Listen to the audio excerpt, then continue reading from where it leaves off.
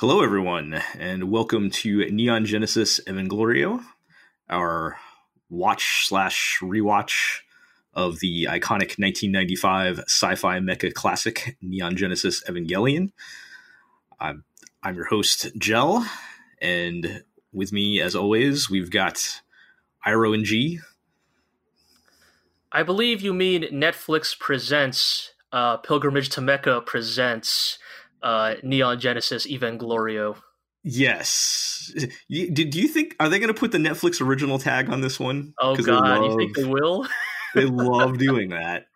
Oh gosh. Netflix original presents Neon Genesis Evangelion.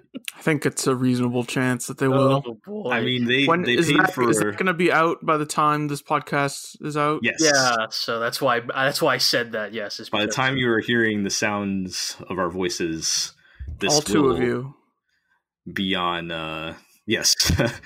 This will be on Netflix by then. So yeah, I do wonder because they did pay for the new dub. So yeah, I suppose they did. That might be justification in their minds. I wonder if take credit for it. I wonder if getting that new dub was literally just so they could get away with claiming, Netflix original, the 1996 anime Neon Genesis Evangelion. Oh, Netflix. Just, we're going to claim this as one of ours, despite the fact that this literally existed before Netflix existed. Yeah. Well, I've already seen the Twitter discourse firing up on it, so that'll all be interesting. Oh, yes. It's mostly just people complaining about the Twitter discourse, except the Twitter discourse is only people complaining about the Twitter discourse. I mean, look, There's no actual discourse. Yes, that is correct. Yes. I think a lot of the Twitter discourse on Eva is just in anticipation / dread of a hypothetical Twitter discourse on Evangelion. Isn't that why we did this podcast the way we did? We wanted to get ahead of it, right. That way, anybody who's watching that show or like, the Eva discourse, they can look at us and be like, actually, we technically got like a couple months ahead of you, but yeah. But couple months, give or take 25 years. I don't think. I mean, the show's been out so long. I don't think there's going to be any hot new takes. But who knows? Yeah. I suppose. I don't think this is the time and place for this podcast specifically, but I think there's probably something to be said about. Like myself, introducing this show to an entire generation, of people who, have never watched it. I've talked to my younger sister sometimes, because she also watches anime, and even stuff like Cowboy Bebop is already past her generation. To her, that's old man shit. Well, Cowboy Bebop's not that much younger than Evangelion, right? You're right. Let me use a better example then. It's a contemporary work. Fine. I guess in terms of something that is still considered quote unquote perhaps relevant in the anime discourse, but right. If you ask me, it's not really these days. No, of course I'm not. Yes, Iro. We're not talking about you. We're talking about the normies. Yeah. But okay. How about this? To my sister, Gurren Lagann is old man shit. That show's like over 10 years old now, right? Pushing 15. But that's kind of what I mean, right? Is like if somebody who's only 6-7 years younger than me already looks at something like Gurren Lagann as old man shit, then I'm totally willing to bet that there is a very large subsection of people who call themselves anime fans but have never gotten around to Evangelion. So yeah. Well, who can say? We'll have to keep an eye on that, and maybe we'll talk more about it as the weeks go on, because our last couple episodes of the podcast are going to overlap with some of that reaction. Yeah.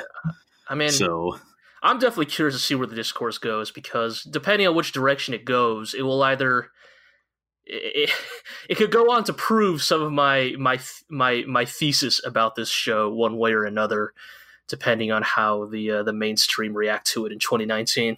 I don't know if you're going to be happy with the end result, G. Oh no, I don't think so at all. Don't worry. I've already written up a couple pages on my fears about where this is all going. But all right. Well, I'm so sorry that people will probably like Shinji as a character and destroy your thoughts on this show. Is that what you're thinking? Is that what you think I'm worried about? Like, it's not that. Like, we don't have to get into it here, but I think you all, like, I think I have well established at this point what my worries are with Evangelion in the modern discourse. And it's nothing to do with Shinji himself as a character. I feel like you're being a little disingenuous, Iro. Like, I feel like I've stated time and time again that I appreciate Shinji as a character, and that has nothing to do with my own personal feelings on him. Like, I am, in fact, capable of, making a divide between, my emotional feelings about a work and my academic thoughts on it. Yeah. Well, yes, we have kind of gotten into that quite a bit over the first half here. I'm going to be kind of interested to see where the conversation goes, G, with some of your concerns. Kind of starting with this batch of episodes, to be honest. Oh, yes. We are we've hit the end of the action arc as it's been described, and kind of getting into some of the more, I guess, things that people tend to remember when they think of Evangelion. As far as the more internal types of struggles. Yes. Both literally, as we're going to see in episode 13, and perhaps more figuratively. But yeah, let's get into it, because we're actually going to do 4 episodes this time, because we had episode 14 as a mostly recap episode, so we're going to cram that in. So we want to keep the ship moving here, and let's get into episode 13, which is entitled Lilliputian Hitcher, or Angel Invasion. And is it safe to say this is a Ritsuko episode? Yeah, I that's definitely the vibe I got. I mean, she hasn't gotten one yet. Yeah, I feel like as a character, she has kind of existed in the sidelines of this show up till now. She is the scientist, the smart one. But I think. Right. This is definitely the first episode, at least, from my perspective, that seems to primarily focus on her. Right. She kind of gets the spotlight on this one in fighting the Angel, and we see her quite a bit, actually, in this block, to be honest. But this one in particular, is like, everybody's got to get their big moment, and this kind of feels like her big moment. But yeah, it kicks off with everybody doing the routine Magi checkup.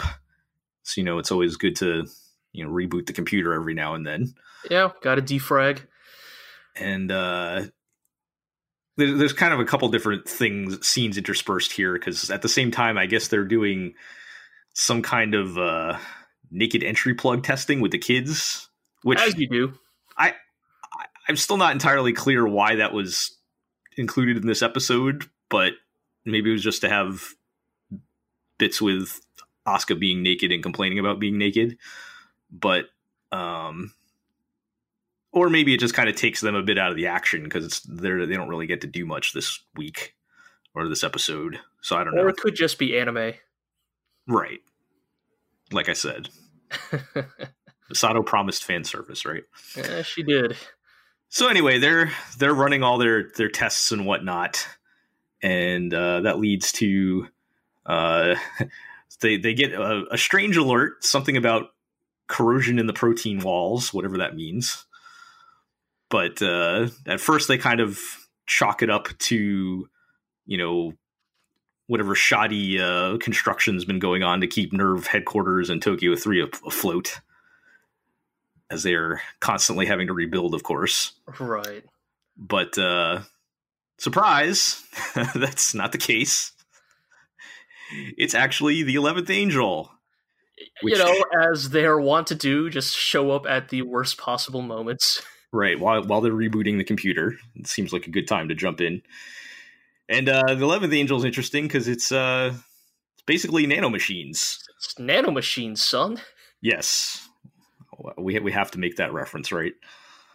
But yeah, so the the unlike the other angels, this is not like a big monster to fight. It's literally just like, microscopic beings that are like constantly evolving to basically try and hack the Magi computers. Yes. And so it kind of sets us up for a very different type of episode, because like I said, this is not like a huge monster they can fight or shoot at or whatever. It's the hacking episode. Yes, right. We have to have lots of shots of people rapidly clacking on keyboards and dropping fucking metric shit tons of techno babble. Right. Yeah, we talked about the great UI and menus and all that in Evangelion. Well, if you're a fan of that, this is, the episode. Yes. Because that is mostly what it is for most of the episode. I do like that during this sequence that you can tell that, like, say what you will about Nerve as an organization, but if there is one thing they're pretty solid at, it's coming up with a dozen freaking contingency plans. Like, look, I truly sympathize with the people at Nerve, because when you were fighting something like the Angels, what do you even spend your R&D on? Like, I feel like if there's anything these 4 episodes really get into with Evangelion, it's that, we don't really know what we're doing, because we don't know what the hell we could be fighting next week. Like, I guess... Right. Like even the simulation sync test, fake Ava bodies are rigged with explosives just in case they move or something. Yeah, totally. Like you said, Iro, I really do love that. It just feels like, it feels weirdly logical, I guess. Like, this really does feel like an organization that is trying to come up with everything and anything to throw at the wall, Like, did they ever think that, the 11th Angel will be a freaking hacking nanomachine swarm? No, but we still have, like, a dozen different things we're going to try and throw at it, ranging from, like, weird underwater drones to, like, rigging the Ava with explosives. Yeah, I guess they did show, to the question earlier of why the kids were involved in this, they did show this new system thing they're working on with like the dummy Avas or whatever. But it's mostly the Magi computer that's getting hacked. That is kind of like the main problem that they're dealing with, because as we saw previously, the Magi like runs the entire city. So that's, basically gonna kill the entire organization in the city and everything. I think, as I said last podcast episode, leaving your entire infrastructure to be run by an AI computer, what could possibly go wrong? Yes, exactly. You never know when you're just going to get nanomachine hacked. So, just like says, cut all alarms, tell everybody it was a malfunction, and keep this under wraps. Yes. We cannot let anybody know that everything has been infected by an angel. Right. Yeah, there is that good point. There is still that aspect of mankind, whether in the right or not, often covering up its own mistakes for its own self-interests. Right. It's also the first mention of a few times in those episodes that Unit 1 is like the priority to keep safe over either of the other 2 Avas. That is a good point, yeah.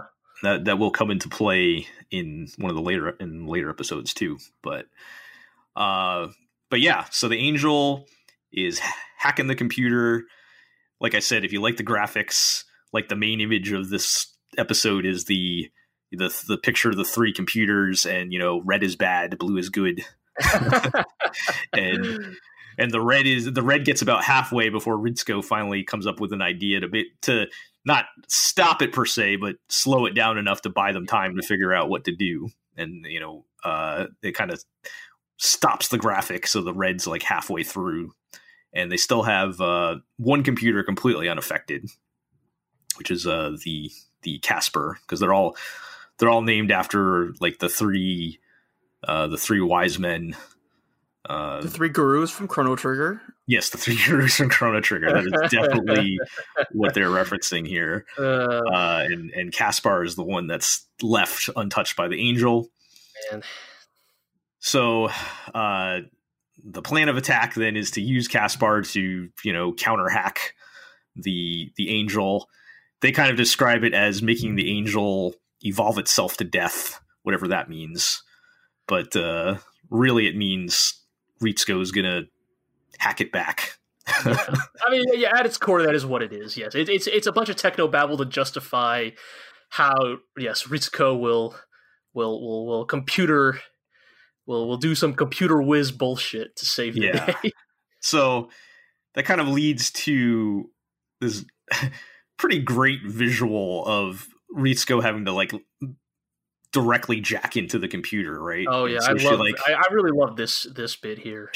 She has to like break into the like inside of the computer, which has like all these like post-it notes from it's revealed that her mother is the one that developed the Magi, and she's got all these post-it notes from mom inside the computer when she gets in.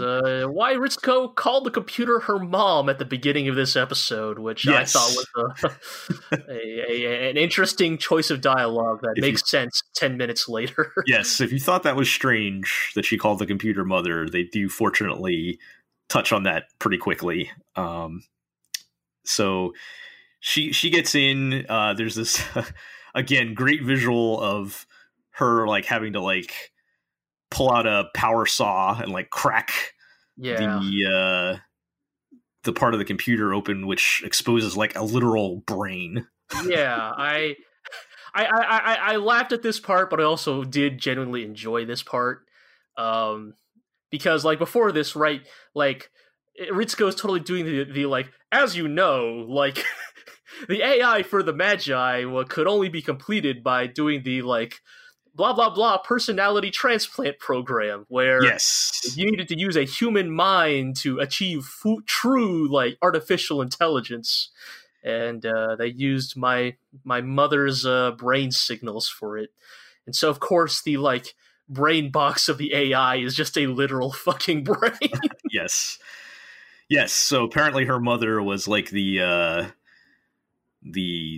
original test case for this personality implant technology or whatever, and so it's her personality and her brain that's serving as the basis for the Magi computer.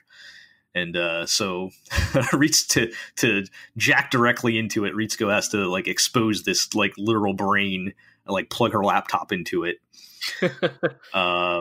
And so good thing that brain had the right ports. Apparently, they really thought far ahead on that one. It's like USB 4 or something, right? That's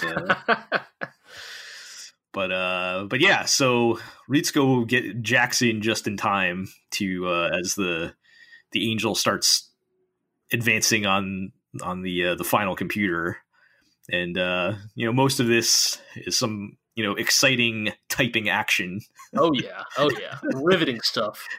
As Ritsuko is furiously typing away and trying to out-hack the angel, we do get a great line where Masato is basically like, "Hey, we're pretty much going to die here," and she's like, "Oh no, I've got 1 full second to spare." Yes, very, very computer good. Time. That's a huge amount of time. Yes, but for human time, that's.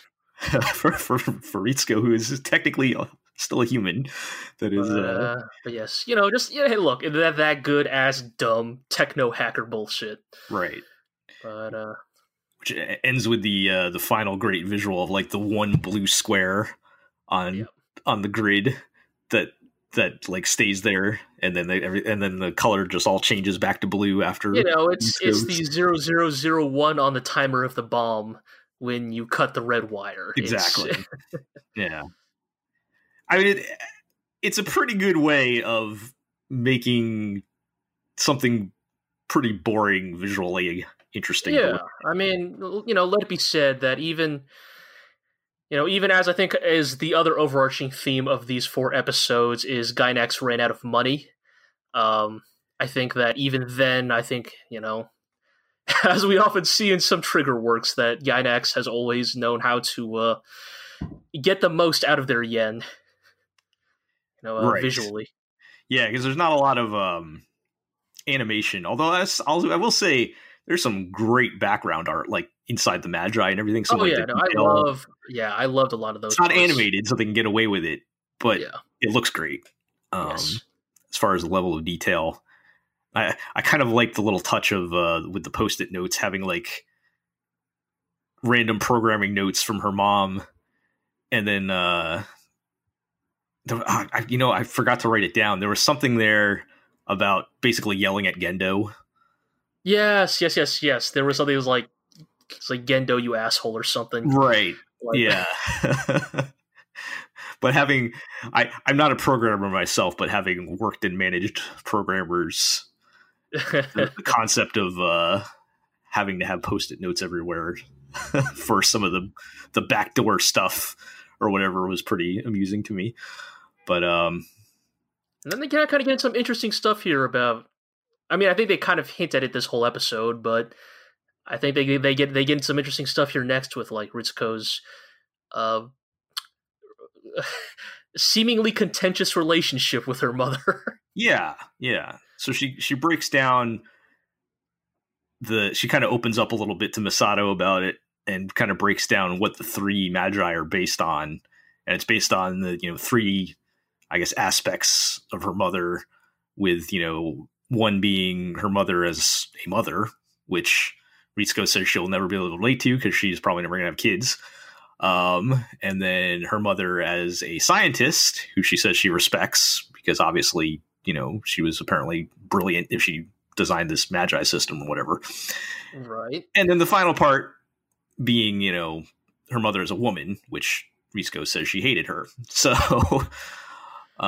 wouldn't be Evangelion if the characters did not have all kinds of parental issues. Yes. We had plenty of daddy issues in the first half. Now we're going to get into some mommy issues. Of course, gotta get into that. Gotta have equal opportunity for everybody to have issues, deep-seated issues with their parents. Yes. So, and at some point we did get the the one comic relief bit with the kids getting ejected from. I guess that as a precaution. So they got shot out into the middle of nowhere, still naked, of course, as like the final kind of gag to close out the episode. But yeah, I mean, probably not the strongest episode in the series, but like I said, I think the point was to give a little emphasis to Ritsuko. Yeah, go ahead, Jay. I think that within the context of these 4 episodes, actually, I kind of like this episode a lot. Actually, in retrospect, just kind of like, and I think I'll save this. I'll go into more detail about this after we kind of cover some of the remaining episodes on the docket. But I think what I liked about this episode is that it does what I think good sci-fi does, which is examine interesting, like, it juxtaposes interesting character dilemmas and development with the technology that it features. Like, I think the best science fiction tends to, like, have good characters, have good character writing and good character development and, like, good narrative and storytelling development that is often like supplemented or pushed by its science fiction elements. And I think that's kind of what this episode does well, is like, yes, like at its core, this episode is basically just about Ritsuko and her relationship with her mother, but it is frameworked by some interesting sci-fi like set dressing and I guess I keep saying the word elements, but I guess that's what it is, like we haven't really, or I haven't really learned much about the AI and the Magi up until this point, like as far as I knew, they were basically just your kind of like generic, science fiction AI supercomputers, but kind of frameworking that aspect around Ritsuko's character and her relationship with her mom, I think, creates something that's a little bit more interesting in the aggregate. Right. I mean, they literally use the technology to have us learn more about Ritsuko's background. Like, and I think that's what good sci-fi does. Right. So, yep. And it kind of introduces some of the types of weird technology that we're going to be learning more about. Oh yes. as the episode, as we get into the back half here. So let's move along then to episode 14, which is the recap episode. Yes. Entitled Weaving a Story, or Seele, the Throne of Souls, which doesn't really make sense because Seele is German for soul, but whatever. So Soul, the Throne of Souls. Yes. So yeah. So the first half of this episode is just a straight up recap, so not anything to say on that one. Yeah. I did. This is where we you thought they showed the names of the angels somewhere in the show, and here's where it was. Yes, actually, there you go. I was not entirely crazy. They do mention them somewhere. Yeah, the first half is basically clip show with kind of the military documentary subtitles on them. I did want to mention, so the Platinum Notes give the excuse for why Evangelion has the recap episodes, because there's going to be... Is it not we ran out of money? So their official excuse is that the recap episodes aired on weird days and times. Huh. So this episode in particular aired on January 3rd at 8 a.m. Okay. So their logic was basically, well, nobody's going to see this, so we're not going to waste time on it. Interesting. That's the official line, and I'm sure it has nothing to do with the now well-storied production issues with the second half of Evangelion. I was going to say, I feel like you could say that, but the second half of this episode narratively introduces some interesting and maybe important elements of the show, So, yes. So it's not like a total loss, but yeah. So nothing really happens up to the bump, and then after the bump, we go right into Ray having a bit of an inner monologue, and this is probably the first of many deep dives into people's brains that we're going to be doing. We'll have a couple in these episodes, but specifically in this case, we're in Ray's head, and she's kind of recounting, how she's seeing the world at the moment. I think my favorite part of this is when she's going over the list of people that are in her life, and she's like, Commander Akari, Major Katsuragi, Shinji, and then she gets to Asuka and just says the pilot of Unit 2. Refuses to acknowledge Asuka's existence. Yeah, she has a tiny bit of personality, even if we don't see it 90% of the time. Yeah, but I don't know if this segment really tells us a whole lot about Ray, other than perhaps raising some questions about exactly who she is or whatever. Go ahead. I mean, sorry, Iro, I think you were going to say something. Yeah, go ahead. I was just going to move on. So if you had something to say about that segment in particular. Oh, just I'm going to be diplomatic and charitable, and I'll just say that I think that segment, I get what it's trying to do, kind of, because, I mean, in all fairness, this is probably the most Ray has talked up to this point. So, I think that is an important insight into her character. I also just don't know if it really plays that well as a,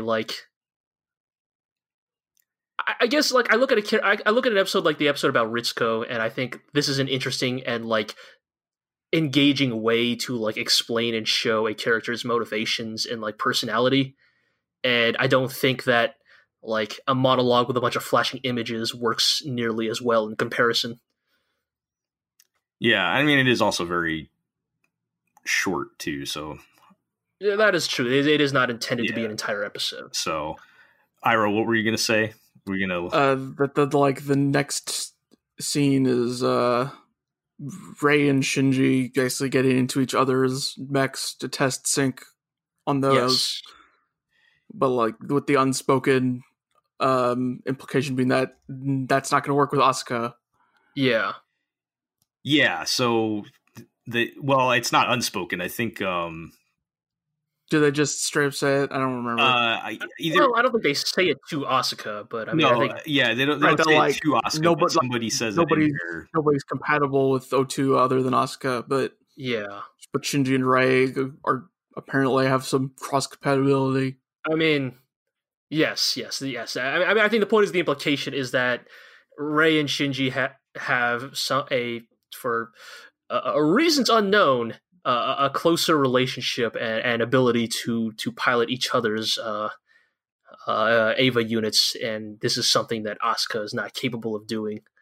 Yeah, I think because when Asuka asks Masato, shouldn't I be testing them? And Masato's like, haha, you wouldn't want to do it anyway, right?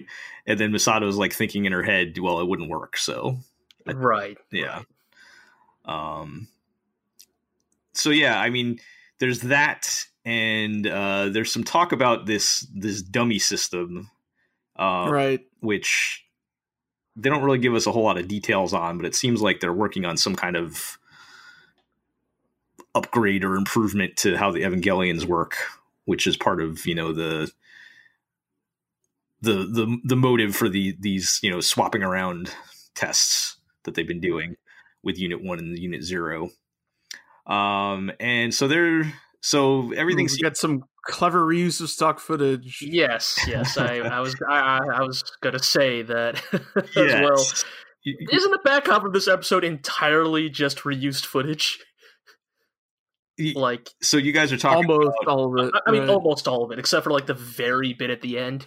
Yeah. So you guys are talking about so basically Rei gets in Unit 1 and it's basically okay, but when Shinji gets into Unit 0, things go bad. I mean, it's literally a replay of of the last time Unit 0 went berserk. It's blue now. It's totally different. Yes, except it's blue, and Asuka is the one. I mean, not Asuka. Rei is the one standing in the booth. Yes. So we get a repeat of that flashback where the last time Unit 0 freaked out. Although this time they seemed more prepared to shut it down without any significant damage. Well, without shooting out Shinji's pod like a pinball. Right. So that did not go well, needless to say. There's a really clever bit of animation work here in that because in the old footage, Unit 0 did not have its big shoulder fins. Like, they take pains to show both Unit 1 and Unit 2 hooked up to the wall without their shoulder fins to like establish that they can be. These are totally removable, and that's why it's okay to reuse the footage of not having the fins. Give their continuity person a raise. Hey, like I said, man, again, you see it in Trigger, and I think it came from Gainax. These people are the kings of stretching the yen. Yes. So, despite that, we get one final scene with, all being according to Keikaku, according to Gendo at this point, despite whatever perceived setbacks there might have been up to now. And that kind of sets the stage for us to move on to episode. I do want to highlight a quick line where Ritsuko says to herself that the person Unit 0 wanted to hit was me. Yeah. Yes. Yeah, she does say that. Well, I think everybody doesn't somebody say, did they want to kill Rei? And then Ritsuko says that Unit 1 wanted to kill me. Is that or Unit 0? She thinks it to herself. Yeah, something like that. Yes. I mean, I don't know. That Unit 0 has tried to fucking kill everybody, as far as I can tell. So Well, I think if the original freak out was Gendo, I think everybody wants to kill Gendo, so get in line. Right. Like Gendo, Ritsuko, Rei. Who can really say at this point? But yes, Iroh, good point. That it is good to keep in mind for a rainy day someday in the future. But anyway, I do also like this quick joke where Shinji wakes up in that hospital room and looks at the ceiling and is like, "I'm sick of this goddamn ceiling again." There's also after the unfamiliar ceiling bit long time ago. Yeah, because that's like the third or fourth time, and it won't be the last. There's also a good line from Ritsuko early where she literally says, "This is the same thing as before."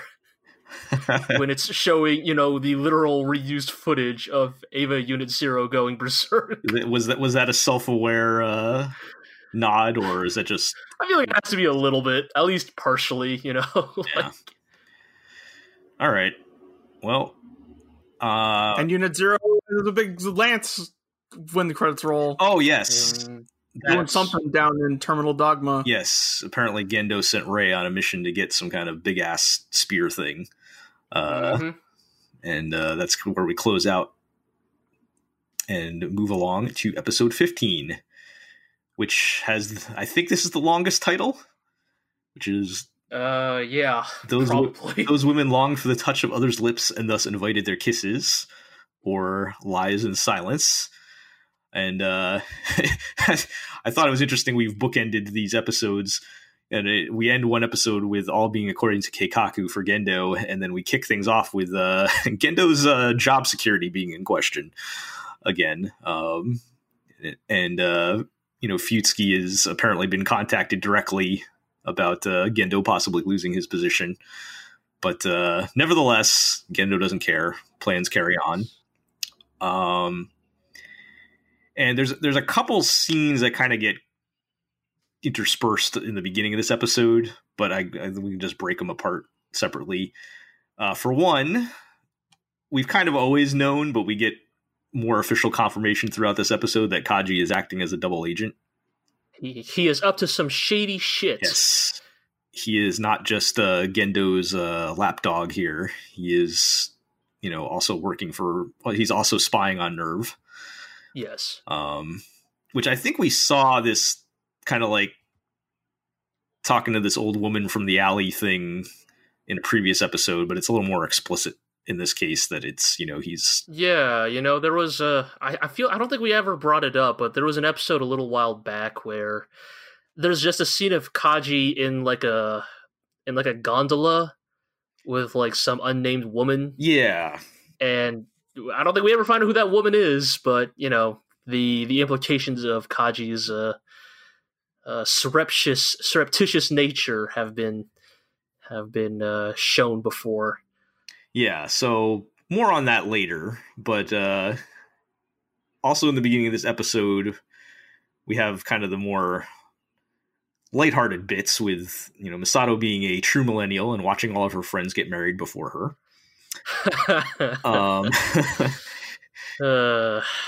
She's having conversations with Ritsuko about her running out of dresses to wear to her friends' weddings.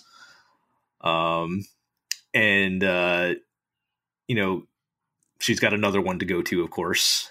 And cut in between that, we have some bits with the kids at school and Shinji watching Rei clean up the classroom and thinking, "Hey, you know what, Rei? I'll bet you'd be a great mom." Which, yeah, kind of a weird thing to say, but yeah, just what a weird coincidental thing to just say out loud. Like, have you met Rei? I don't know if nurturing is one of her strongest qualities so far, but nevertheless, that's what she's happened. Like diligent or something. Yes, I mean, if you want to follow my own personal fucked up line of reasoning here, he's saying that because she's quiet, she's diligent, she doesn't talk back, like AKA the perfect Japanese housewife, right? She does her chores. Yeah, that's something to think about as we kind of move into, the other kind of plot line in this episode is it's apparently the anniversary, or we're approaching the anniversary of Shinji's mother's death. Yes. And both him and Gendo are planning to go visit her grave, which causes a bit of anxiety in Shinji because of his relationship with his father, obviously. I mean, yes, goes without saying. Yeah. And, I don't know. Did I put this how I put this in the notes? Do they do the actual visit at this point? Or does that happen later in the episode? Okay, yeah. So they do actually visit. I mean it's cut between like Asuka's going on a date or something. Yeah. There's like multiple things going on. There's a lot of different things going on here. Like I think the vibe of the episode is what Misato, Asuka, and Shinji all have like a different errand to run that day. Basically, like Misato's going to the wedding. Asuka got set up on some kind of date with what's her face, the friend of Hikari's sister. Yes, and yes, Shinji is off to go have a jolly good time with his father at the graveyard. Yeah, so they go visit. We get. Is this the first time we get her name? Yui Hikari. Yes, I think so. I don't think they've said her name before. Yeah. I think from my perspective as a new watcher, I believe this is the first time she has been named. Yeah. So in show, anyways. So they go to her, kind of simple grave in this plot of a lot of graves, as you would imagine there would be. We kind of get the timing, because I mentioned she died in 2014, so that would have been about like 10, 11 years prior. So Shinji would have only been like 3 or 4 when she passed away. Which is why, he mentions at some point in here that, he doesn't really remember her at all. And Gendo, being the great father/husband he is like, well, don't worry, kid. I got rid of all of her pictures because I remember her in my heart. And that's what really matters. It's just like, what is your deal?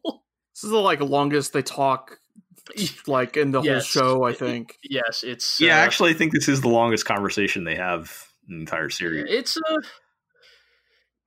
It's an interesting conversation in all seriousness. I think it really speaks a lot to not just their relationship, but like what drives Gendo as a character. Like I was joking about it because it's a patently absurd thing to tell your child. But, like, the statement that, like, true memories live in your heart and, like, you don't need, like, physical items to remember someone by, I think very much... I think that speaks a lot to who he is as a character and why he is driven in the particular way he is. Right. Again, not to justify it in the slightest. Oh, no, not at all, but... It is an interesting explanation of who he is as a character. Yeah. It's important that characters have motivations, and they don't necessarily have to be good motivations, but they're logical, right? Like there's like a logic to them. I still just personally can't help but fucking laugh at this idea of like just Shinji to be like, man, I wish I knew what my mom looked like. And Gendo's literally just like, tough shit, kid. I knew her when she was alive. Yeah, he's like, there's some things a man shouldn't forget, and I'm like, well, he can't. How can he get right? Like, remember? He's like, I guess you're not a real man then. Sorry, my mom fucking died when I was 3. Like, and then he pieces out in his giant. Right, he calls his fucking VTOL to fly away. Doesn't give Shinji a ride. Shinji is to walk off through this giant graveyard. I assume you could fucking walk yourself home, kid. Poor Shinji's like, I'm glad we could talk today, Dad. And he's like, oh yeah. And then just like, yeah, all right, peace. Like, oh. And it's not like, because Ray's also on the thing, right? So Ray's also on the helicopter, which is really funny. It's not like it's going somewhere that's not nerve business. Yeah.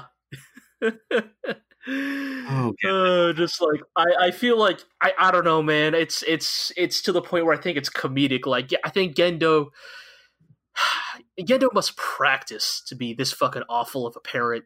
Like, you don't do this shit accidentally. Like, you write to yourself in your dream journal, Dear diary, tomorrow I'm taking my worthless son to go see my dead wife.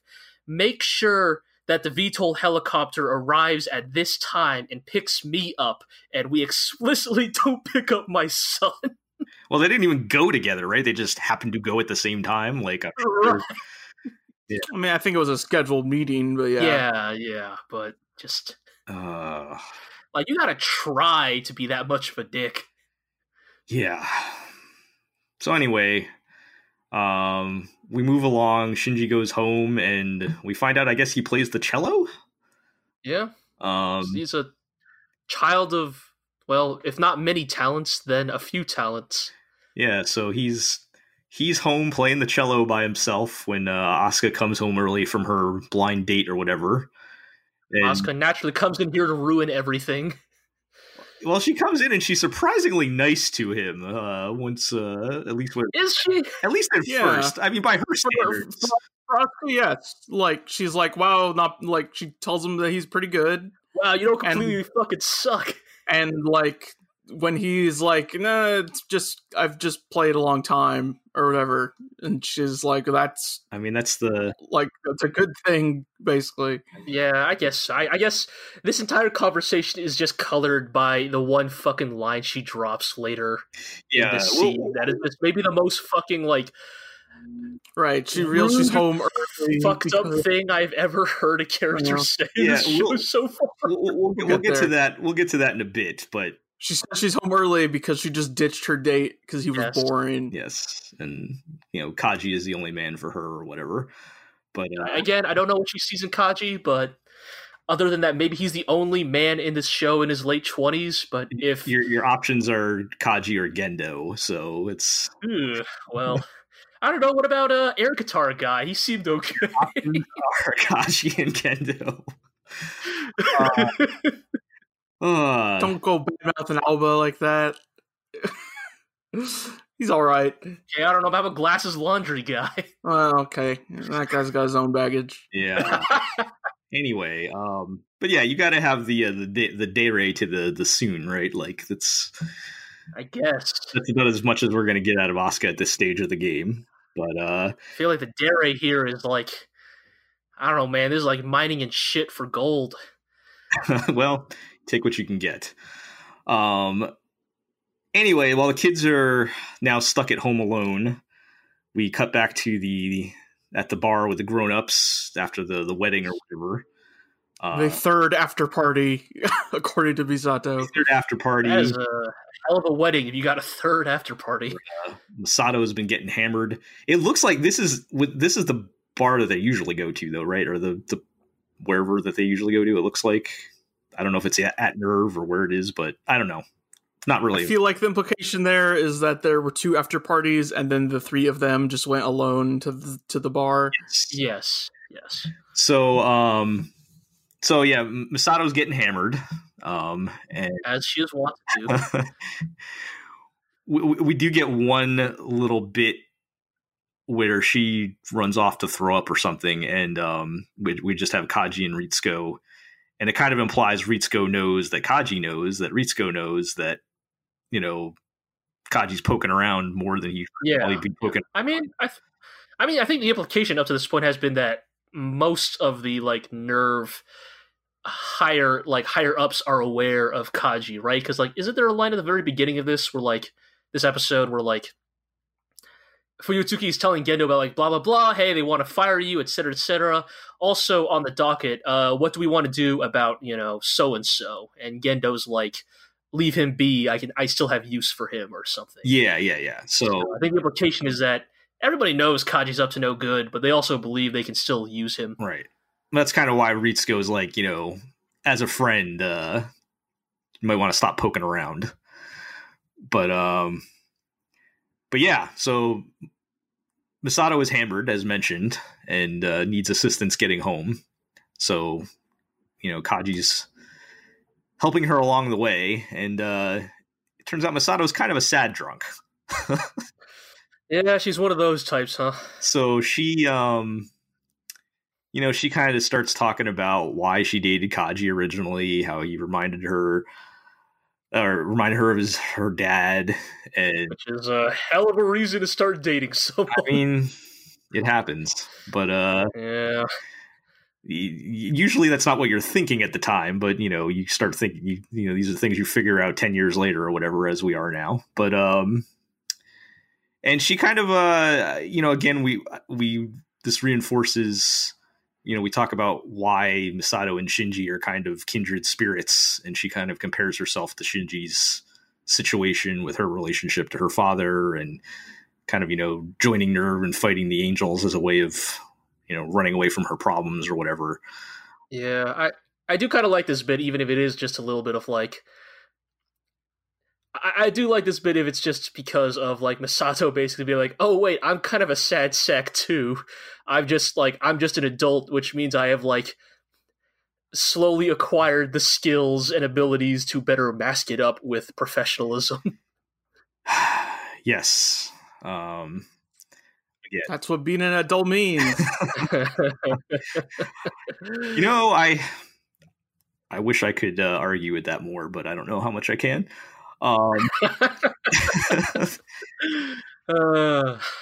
Yep. So she kind of opens up to Kaji about that, and in the meantime, we did still leave the kids at home alone, and yes, as may tend to happen if you leave kids home alone too much and they're bored. Asuka's like, "Hey, Shinji, you want to make out?" Yeah, just as kids are wont to do when left unattended. Which perhaps understandably catches Shinji a bit off guard. I mean, and go ahead, G. I'm just saying, considering her personality and her behavior up till now, like from Shinji's viewpoint, like this is like the most out of left field thing Asuka could possibly say. Like if Shinji has run the Asuka calculations like 100 times in his head, hey, want to kiss, probably never came up in those calculations. This is probably the best time to bring this up, but I think now that I'm really thinking about it, maybe one of the reasons why I'm slightly more sympathetic toward Asuka is when I was 14, I knew a girl who was very much like Asuka that was my age, and treated me in a similar way, and don't we all? She also asked you to kiss her on the anniversary of your mother's death. Well, I'll say it turned out it was just because she likes me, is all I'm saying. But you can kind of do the math on that one. Sure. Yes. I mean, yes, of course. With hindsight, yes. I'm just... Look, I'm just saying, look at a guy like Shinji, the way that guy lives his life. This never came up in a million yes, calculations. From Shinji's, yes, and then I can also probably sympathize with Shinji then, because from his perspective, what? Also, as Iro said, let's not just like fucking throw that line away. Asuka's come on line is maybe yes one of the rudest, harshest things I've ever heard said in this show up until now. She didn't mean it to be that cruel, right? Like, there's no way. Like, probably not, but like it's. I mean, look, like in many ways, you could always make them argue like, look, it's been a decade for Shinji. He never even knew his mom. It's probably not like that emotionally like damaging to say something like this. But on the other hand, yeah, I feel like this is a really fucked up. Yes, as Iro mentioned, she's like, "Oh, what's the matter? You want to kiss me on the anniversary of your mom's death? Are you afraid she's gonna be watching you from heaven or something?" It's like, oh, what are you saying? Girl has zero chill. Nevertheless, they still. Nonetheless, what 14-year-old boy is going to be like, man, that's fucked up, but yeah, let's do it.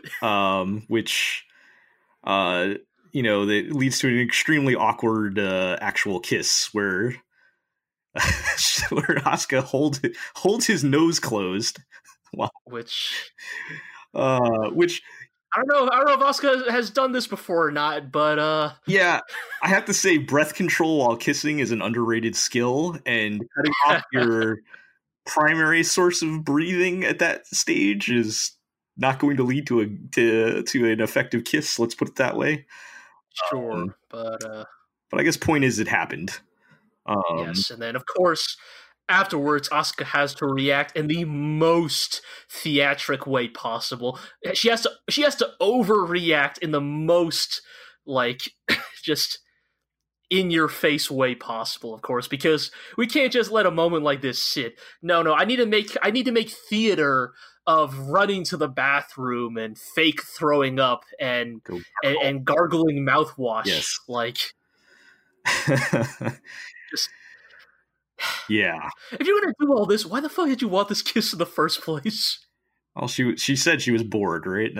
I mean, these women longed for the touch of others' lips and thus invited their kisses. I mean, yes, fine. We might as well just get into the actual reason, which is that right after this, right, Kaji shows up with Misato in tow, and yes, Asuka immediately changes her tune, to lovey-dovey Kaji mode. Yeah, until she smells Asuka's perfume on him. Yes. Or not Misato's perfume, my bad. Yes, Misato's perfume that Asuka wanted to use earlier in the episode. But that is a dangerous weapon for grown-ass women only, apparently. So yeah, and, that was weird and awkward.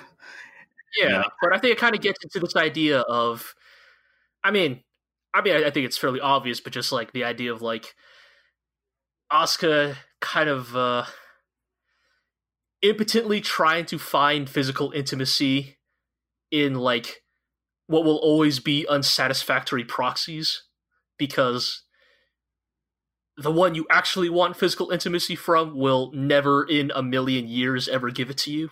Right. Which, I mean, it probably extends beyond just Kaji and just in general. We've talked about her like desperately needing validation, right? Yes. And, I think Kaji's probably just one form of that. But by extension, like you said, she's basically taking it out on Shinji. Because he's the only one, again, that pays her any attention.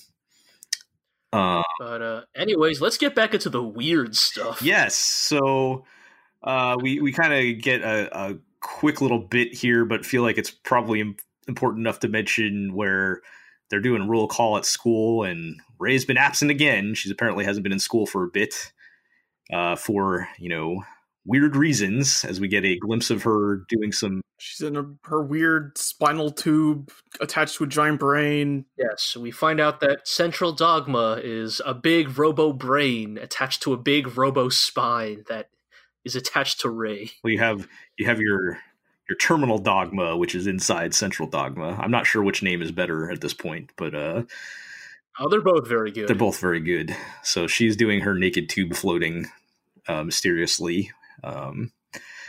And we close out with Kaji doing some of his double agent investigating, only to find himself being held at gunpoint by Misato, who is also onto him. And they have a kind of a bit of a tense moment until Kaji just goes ahead and swipes his key card to reveal interesting sight deep within the bowels of nerve here. What in some very subtle imagery, some giant creature crucified to a giant red cross with a big white guy on a cross with the lance we saw Ray carrying earlier pierced through its chest, and Misato identifies it as the first angel Adam. Mm-hmm. And it's kind of like just its upper half. Yes. Tied to this. The door was labeled. Is too busy being made out of tiny legs. Yeah. What were you saying, Ira? It's like the door is labeled like LCL production plant. Yes. Right. Yes. And then you just see that's just like bleeding out of this thing. Yes. Yep. That's where we get our magic juice. Yeah. I was kind of ambivalent on this episode for the most part, just because I don't dislike the relationship stuff. I think it is an interesting and valid aspect of Evangelion, but I think here's where I'm going to kind of echo back to the Ritsuko episode, where I think the reason why I like the Ritsuko episode is because it was character development frameworked by interesting science fiction. I think a lot of the relationship stuff between Misato and Kaji and Asuka and Shinji was kind of just relationship stuff with none of the science fiction bits interspersed into it. But that said, look, again, I will say that I'm going into Eva as fresh as I can, but you inevitably absorb a lot through cultural osmosis. But so, I kind of knew what Adam was before all this. Right. But I will say that in context, it's still a very interesting and striking moment because it immediately recontextualizes, oh, why are the angels, why have the angels been trying to break through Nerve headquarters? And all of a sudden, their efforts, which had initially seemed alien and unknowable, suddenly take on a very sinister and directed intent. Now that we know what is resting at the bottom of Nerve headquarters. Right. Yeah, it gives us one extra step in the direction of kind of understanding what is going on here. Yeah, that's an interesting point, just to your previous point about the relationship stuff, because it is true. There's really not any the real science fiction elements, I guess, but I still think it, for what it is, does an effective job of giving us what we need to characterize, the cast and everything, and the present state of their relationships. Yeah, I would agree. Like I said, I think the character development and stuff that happens in this episode is entirely valid. And obviously you can't fucking gin up an excuse like an angel is hacking with super nanomachines. You can't come up with something like that every week, right, to justify character development. But I think it definitely speaks to, the elements of Ava that I think are at least more personally engaging to me than others. You can't fix everything with nanomachines. But tragically, that's not what I learned from Hideo Kojima. Yeah, that is true. Well, this is how many years before Metal Gear Solid is this? I don't know. Metal Gear is before this. Yeah, I know. Metal Gear and Metal Gear Solid has nanomachines in it. Metal Gear and Metal Gear Solid are very different, though. It's fine. Metal Gear Solid is 98. So. Okay, so we're still all right, a year or two or 2 or 3 years away at this point. Okay, so we close out with the discovery of Adam there, and we move along then to the next episode. Mm-hmm. Episode 16, which is Splitting of the Breast, or In Sickness Unto Death, and ... And we get a little bit of levity here for a moment with some of the happy home life, quote unquote happy home life of Shinji and Asuka and Misato, which is mostly, as we'd expect, Asuka yelling at Shinji and Misato just being like, he's fine, leave him alone. I did want to just point out the stupid detail, because I of course, is that even her bath towels are red, which I don't know why, that just tickled me pink for some reason. Just fucking of course everything she fucking does is color coded. Yeah, you got to stick to your character image colors, man. Not even from a fictional standpoint. I feel like even in universe, of course, Asuka would fucking do that, because yes, even without she's just got to rep her personal brand so hard 24/7. Even without the meta context, Asuka would do that for sure. Yeah, so we get a bit of that, and kind of, I think they're just trying to put us into a good mood leading into the next bit, where we get our latest synchronization tests with the 3 kids, and Shinji is now number 1. Hell yeah. He has the highest sync rate, which kind of makes Asuka mad, but I thought she would be more mad about it. But she seems pretty mad. I don't know. I thought she was. I thought she seemed pretty mad. Last episode plus the start of this episode is just like slowly dismantling her sense of self. Yeah. I guess she's a little more sarcastic about it, but I feel like I don't know. I mean, like Asuka really lost her chill in this episode. I feel like. Well, I mean, at this part specifically, there's going to be it'll be worse later on. Yes, but oh yes, I'm sure. Yeah, and so Shinji is now the highest. He now has the highest sync rate, and or whatever that means. And he kind of starts feeling himself a bit in this episode. Yeah, I was gonna say I feel like Shinji seemed almost a little uncharacteristically like gung ho and self confident in a way that I guess I found, to me personally, based on what we have watched up until now, seemed to me a little bit out of character. I can't point to a specific moment because I have an awful memory, but I feel like one of Shinji's primary characterizations was like him finding no joy in being praised as an Eva pilot. Like, I think that like changed like a few episodes ago when he was like, I think I pilot the Eva to hear my dad tell me good job. Yeah, sure. I guess so. We've seen evidence of his confidence building up. Yes. I suppose so. I guess I just felt like I heard Shinji dropping lines in this episode that I was like, okay, like, all right, settle down, Koji Kabuto. Well, I think, for one, I mean, I think there is a logical path to, like I said, building up his confidence a bit that we've seen. I mean, dude got it number 1 in the sync test. He just kissed a girl the other day. Like was kissed by. All right, you know what? I take it back. He's playing the cello now. I mean, he got to talk to his dad. All right, fine. Right, yeah, like his dad's talking to him now, man. So, sure. For Shinji, things are looking aces. I think what, I think what's important is what happens after this, because like there was one scene that stuck out to me, and I forget exactly where it is, so I'll just mention it now because it's kind of relevant to this part of the conversation. But he's kind of happy and feeling himself, and he's like on the bus or something, and like he sees like 2 kids looking back and like snickering at him, and he like immediately his like countenance drops. Like, it's still this is like a surface level type of very fragile confidence, but it has been, we have seen it kind of building up to now.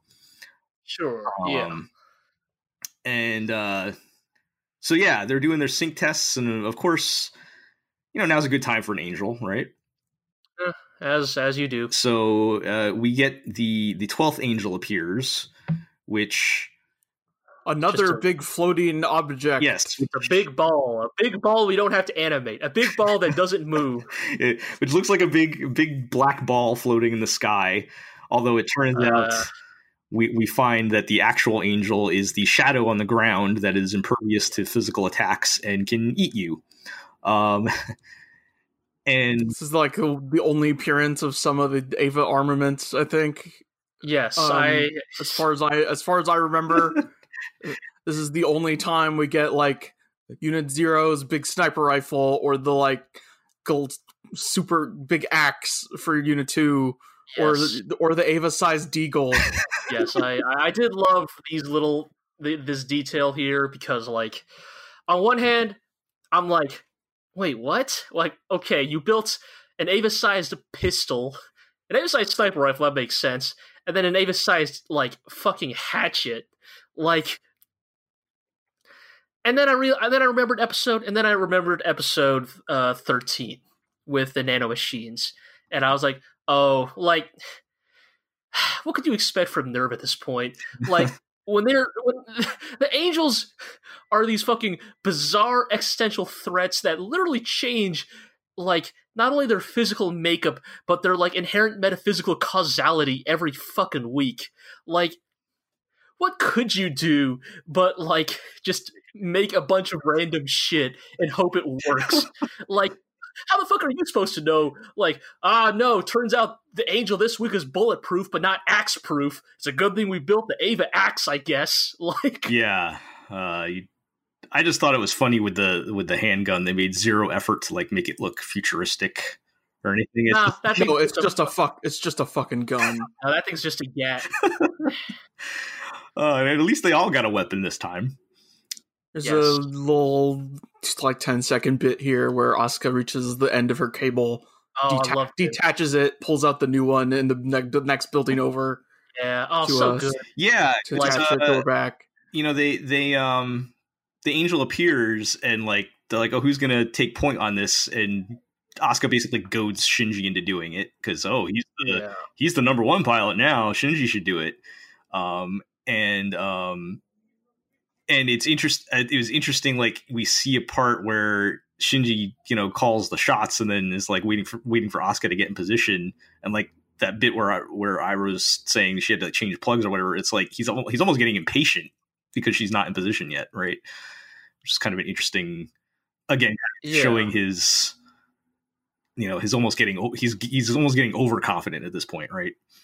Yeah, which he's like he's trying too hard, basically. Yeah, I mean, I guess that is why I thought that, like, at least to me and my perception of the character up until now, it seemed a little out of character how gung-ho Shinji seemed to be in this episode. But I guess if you recontextualize it as he is purposely trying too hard, I guess that kind of makes some more sense. To me, it's a very like, oh, you said I can't do it? Well, fine, I'm gonna fucking do it, and I'm gonna do it as hard as possible. I'm actually kind of reading it as I'm actually kind of reading it as, oh, well, I'm number one now. This is what people want from me. Sure, I guess. I guess for me, I guess the reason why lines up with his personality, but yeah. I guess the reason why I didn't think that he got goaded into this by Asuka read doesn't really quite work for me is like Asuka has talked shit this entire goddamn show. Like, why would and at least up till now, I feel like the prevailing like thought is that Shinji, for the most part, doesn't really give a fuck what Asuka says. I mean, beyond just giving his usual like "I'm sorry," response.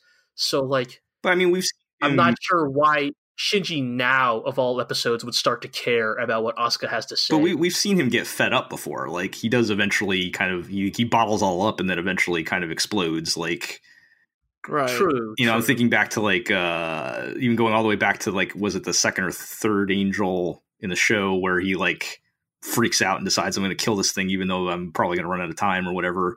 Like he basically bottles it up and then eventually he kind of has to explode. And I think, you combine the constant nagging from Asuka and now him, he's starting to feel a little confident, then, maybe now's the time that he snaps. But and I don't even really even describe it as a snap per se, but well, anyways, long story short, turns out that this big ball is Deagle proof, so yep. And Shinji gets eaten. Apparently, this angel is some kind of like also fourth dimensional black hole thing that right. The Sea of Dirac. Yeah. Whatever that means. Sure. I haven't even touched on. There's like so many references to proper noun and stuff like that. With these subtitles and everything that I just don't feel like are really worth looking up right now. But there's like the both episode titles and then like the Sea of Dirac and all that. It's all like psychological terms and whatnot. But I mean, again, like I said, there is definitely a specific type of anime fan out there who looks at the stuff like that and probably even looks at the Judeo-Christian stuff and is truly drawing blood from a stone here. Well, I don't know if it's entirely meaningless, but it's just not. I don't feel like it's important enough to really get into all the details of it. It's definitely not. Because I mean, I think there are some definite like references to psychology we can get into in a bit when we get further into to Shinji's battle here. But so yeah, Shinji gets eaten and everyone's kind of freaking out because they have no idea what to do, because this thing is obviously impervious to all the physical attacks. We got an interesting scene, and I thought it was interesting, almost because of the lighting, but also because like hard black shadow. Yeah, they went for somewhat like hard black shading in this bit, but also Asuka's like, oh well, Mr. Big Shot Shinji, I guess, I forget exactly, but what an idiot. That's what he deserved for going out like that. Yeah. She's still talking shit about a guy who might be dead for all they know. If he isn't dead now, right. They determine only has like maybe 4 hours of life support, or however much they say it was. And Rey actually starts to... Yeah. This episode, I feel like, is some of the most Rey has emoted the entire show. Like, I mean, this is a very low bar, but yes. But yeah, but that's why it's notable, right? Like, right. I mean, and like when earlier in the battle, when Misato says to retreat, and Rey is the one who's like, we can't retreat because Shinji's in there, and we get like a bit of Asuka being like baffled that Rey is the one saying that. Right. Yes, but then we get a good beat here where Rey basically just fucking calls out Asuka on her bullshit, and like just straight up is like, do you just pilot the Eva out of a desire for praise? Like, is that literally all you're doing here? Yes. And of course, Asuka's like, no, no, of course not. Like, I do it so I can praise myself or something. Yeah, Rey just fucking going for that gut punch. Yeah, just really just fucking cut through all the bullshit in a single swing. Sick of the shit. Yeah. For the first time. Yeah. So we do get a glimpse. So they do figure out that if Shinji basically shuts everything off, he has maybe about 4 or 5 hours of life support or something, including a plug suit.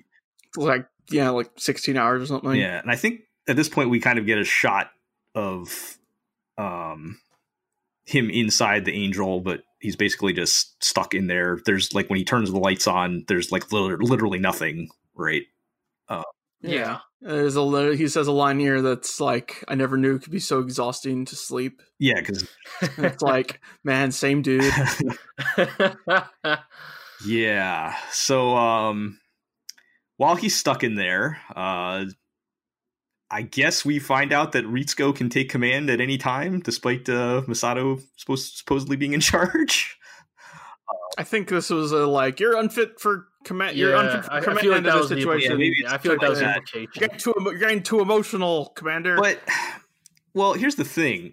So in this conversation, they kind of hammer down the point that Unit 1 is a priority. Right. Because Ritsuko, it's not even Shinji, it's Unit 1. Right, so because Ritsuko is basically willing to sacrifice Shinji if needed to save Unit 1, and that's why she decides to take over. I guess so here's the thing, and I was going to mention this earlier with the Adam thing. Misato doesn't really know anything, or at least they're not telling her anything, right? Yeah. So like, she doesn't know that Unit 1 is a priority. So like, from her perspective, like, or at least a priority in the sense that Ritsuko is thinking of it. So from her perspective, how would she even know that?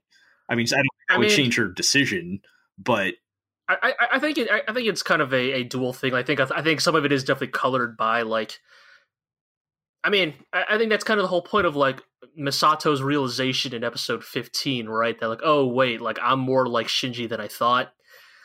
I think that has kind of colored her perception of her desire to like, save him. But I think also like, just from like, I'm not going to go into one of the tangents as I might do in like another podcast I record, but in military command, like, she is doing what is generally considered like the sensible thing to do. Like, I guess mecha anime has always been the subversion of this, but generally in military command, it is almost always preferable to save talented personnel over valuable hardware. Right. because in theory hardware can be rebuilt, Right. but personnel cannot. Like, training a new pilot, especially when your robots operate on these weird, bizarre rules of they have to be kids born from a certain generation and they have to have the right mental wavelengths. Three of them. Getting one of those is already hard enough. Like, in theory, anyways, Misato, I feel like, is operating under the logical assumption of well, in theory, we can get another Ava unit, right? Like, assuming we treat them as military hardware. But, I think some of this is speaking to the fact that she doesn't really know, what is really going on behind the scenes in the way that, Gendo and Ritsuko do. Right. And so Ritsuko's plan is to get all the N2 mines in the world. Just drop 1,000 nukes on it. That's not hyperbole. Her plan is to get every N2 mine that still exists in the world. If we blow it up real hard, maybe it'll turn inside out. Yeah, have the remaining Evangelions, disperse the AT field as they do, and blow the thing up. And I guess from that for 1 millisecond, they will have to get Unit 0 out of there. Which in a series full of not great plans, is maybe one of the worst I have fucking heard in this show. Probably second. What's the probability of success? Point how many zeros? Did they give a probability? No, I don't think they did this time. It's probably only second to Misato's zone defense plan to catch the Angel. You know what? Somehow I still have more. I have more confidence in that plan than I ever had in this plan. Yeah. And I did, and obviously, that's a point of contention with Misato because that's probably going to kill Shinji. So I thought it was interesting. They made the point to show Ritsuko later say, let's advance the operation by 12 seconds and maybe Shinji will still be alive. Real generous there. Yes. But, she cares. Yeah, so she cares. That's, in Ritsuko time, 12 seconds is like a week. I think it was 12 minutes. Yes. I thought she said 12 seconds, or even 12 minutes is not very much time, right? Yeah. But anyway, while they're calling in the cavalry and ready to drop the mines, we do dive into Shinji's head a bit. Boy, do we! Yep. We get some of his kind of internal monologue. We get some persona psychology here. Oh boy! So, what I've read about this episode, based on I guess there's an interview or something with Tsurumaki that's the striped shirt Shinji is supposed to be the angel trying to speak to him and understand him. Yes, I think I've heard that too. Not in the Platinum Notes, interestingly enough, but I think I've heard that in other. Right, it's apparently the source is from a interview booklet that was sold with tickets to End of Evangelion. One of those things. Yeah, that is it's the thing that is spoken of once in a supplementary material that has never been scanned and never been translated. It makes sense because it kind of. No. I don't deny it. It very much speaks to I think this doesn't really have anything to do with the show itself, but just the difference between Western and Japanese right. canon wrangling, so to speak. Right. Japanese the Japanese perception and understanding of canon is so loosely defined. In right, they don't care as much as the West does. Right, so it's just somebody could just say something, and we'll never print it out officially. It'll just be printed on this one booklet with this one supplementary material that was given out during one promo event, right? In 1999 or some shit. The actual Holy Grail or whatever of Eva canon, quote unquote, is fucking a side menu in the PS2 game that just lays out everything. Right, that's kind of what I mean, right? Just this fucking absurdly obscure bullshit that, again, I don't deny and probably makes some sense in retrospect, but just Yeah, I mean, oh, why couldn't you just put this in a book somewhere? in this specific instance, it kind of makes sense because it almost carries out as a conversation, right? Like this scene. In which case it would make sense. It would be like the angel trying to communicate with him, and maybe perhaps understand. Right. I guess he straight up says, like, I didn't want to just have an alien be like, your mode of speaking is so is so inefficient or whatever. Like, he didn't want to do that, and so had it take the form of Shinji. Except that just kind of makes it a little confusing. Yeah. I probably just a little. I wasn't really thinking that. I mean, now in retrospect, after you mentioned it, it makes sense. But I wasn't really thinking it. I guess watching it, right. And so it kind of explores things that we've kind of already known about Shinji and his insecurities and whatnot, which makes sense. But we wake up from that to Shinji kind of in his final moments of life support. If we didn't think LCL was gross enough already, what happens when the filters turn off? And you start what happens when LCL goes stale? And you start getting floaty bits, and you're basically breathing blood in your lungs. Right, because it's like because they do the whole liquid breathing thing. Like if you don't have the oxygen filtration, you're just gonna drown. Yeah, in giant angel blood. It's gotta be like, pretty high up on the list of worst ways to die, right? Like drowning in angel blood that's already filled your lungs and is contaminated with whatever floaty bits. So that's pretty gross. But in Shinji's final moments here, he's saved, or at least he sees what appears to be some kind of apparition of his mother. And that cuts away to Unit 1 going berserk again and breaking out of captivity. Right. It's been a while. Yeah. And yeah. Doesn't make any sense, but he breaks out of the floaty ball in the sky, which we're told was actually the shadow and not like a real thing, but hey, whatever, it looks cool, right? And I think the plat. I didn't put this in our notes, but in the platinum notes, it's supposed to be like supposed to kind of look like a giving birth or something. Oh, sure. Yeah, which I could have gathered. Yeah, that's pretty unsubtle metaphor there, visual metaphor, as he breaks out of the angel. And for any of the characters there that are presently witnessing, like Rei and Asuka, who have not seen Unit 1 go berserk, are all now in the, oh my god, what are these horrible monsters we're piloting mode. Yes. I did like the line where Asuka says, I'm piloting something like that, because, I mean, I've spoken about it in this podcast before, but like, I haven't had really much of a chance to get into this, because of the subject matter of these series of episodes. But, I've kind of spoken before about the giant robot as kind of a metaphor for the monster. I've spoken in the past about, the Gundam, or its alternative nickname, the White Devil. This idea that the giant robot is a machine-made monster.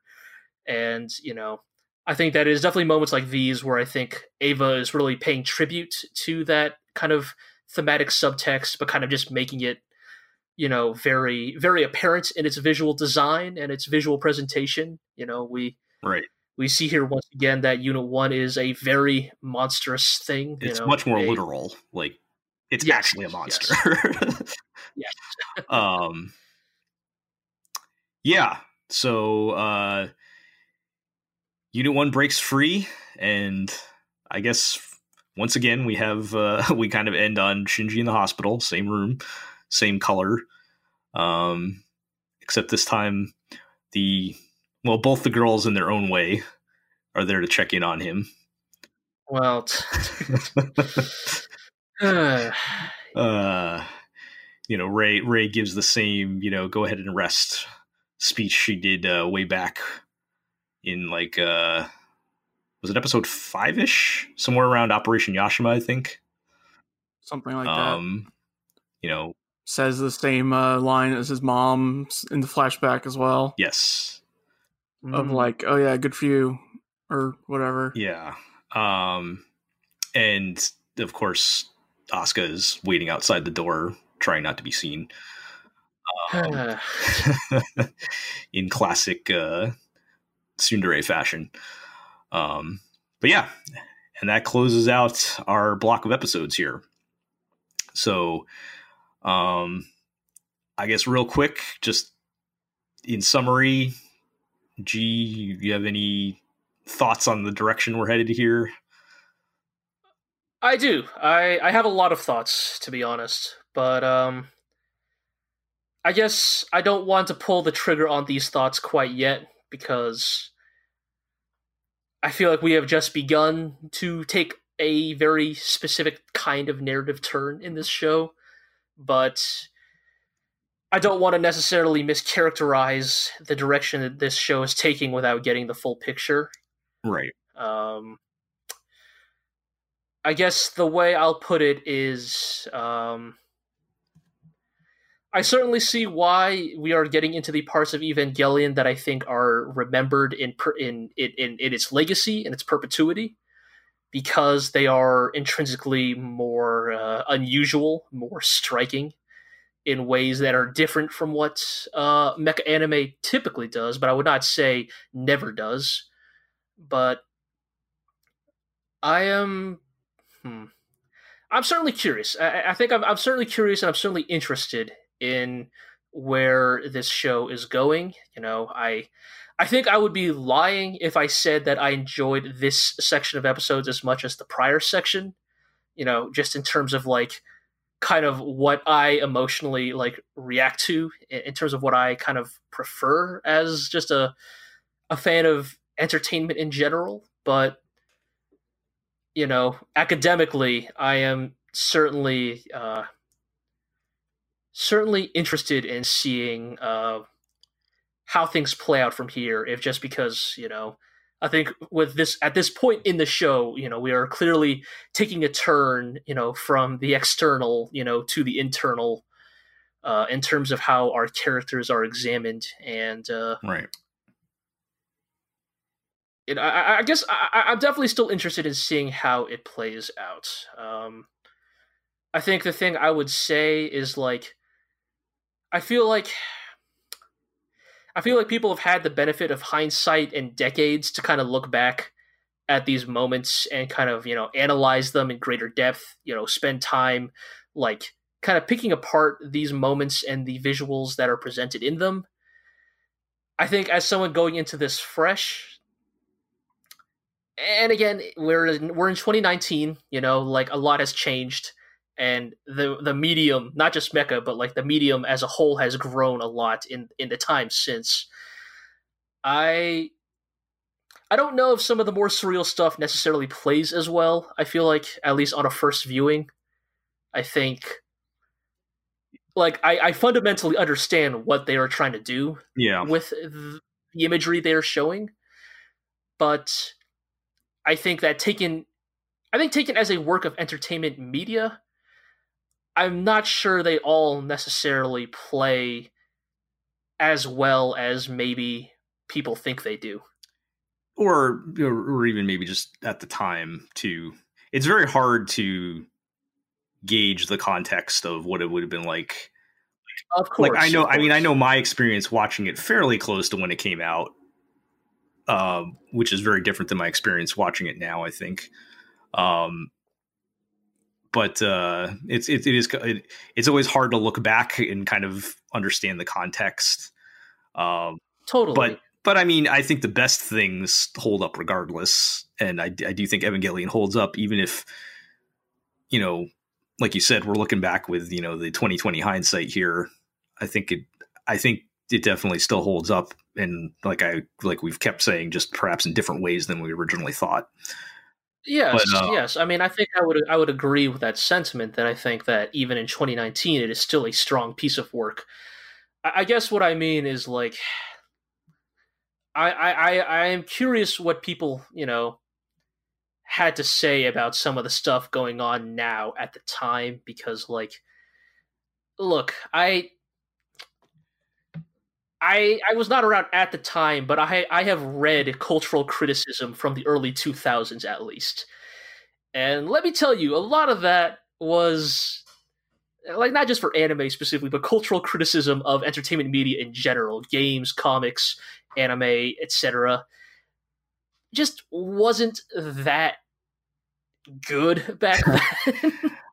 And that's not to like denigrate the people who were doing that important work back then, just that that craft has grown a lot over the years, and so I am curious if like were people taking away the same things from that show now as they were back then? I think some of that might just be more people having more outlets to talk about it now than back then, but yeah, I think I know what you're getting at.